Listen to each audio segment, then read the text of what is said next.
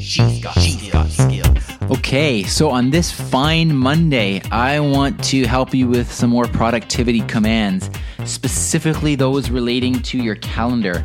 So if you didn't know this, you can control your calendar and hear your calendar through Lexi, assuming that you have paired your calendar to Lexi through the app.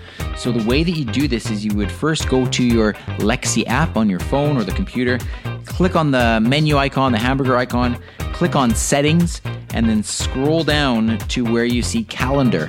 At that point, you click on calendar and you have three options as of right now. You can connect Lexi to Google Calendars, Microsoft Calendars, like Outlook and Office 365, and to your Apple iCloud calendar as well.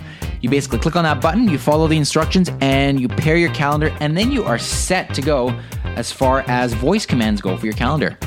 What can you do once you've got that set up? Well, you can ask Lexi, what's on my calendar? You can specify a date range. What's on my calendar this weekend? What's my next appointment? And you can create a new appointment. Lexi, create a new appointment, or Lexi, add a meeting to my calendar for a particular day at a time.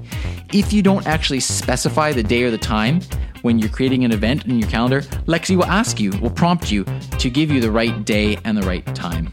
You can say what's on my schedule, or how many days until a particular date, or how many days until a particular holiday.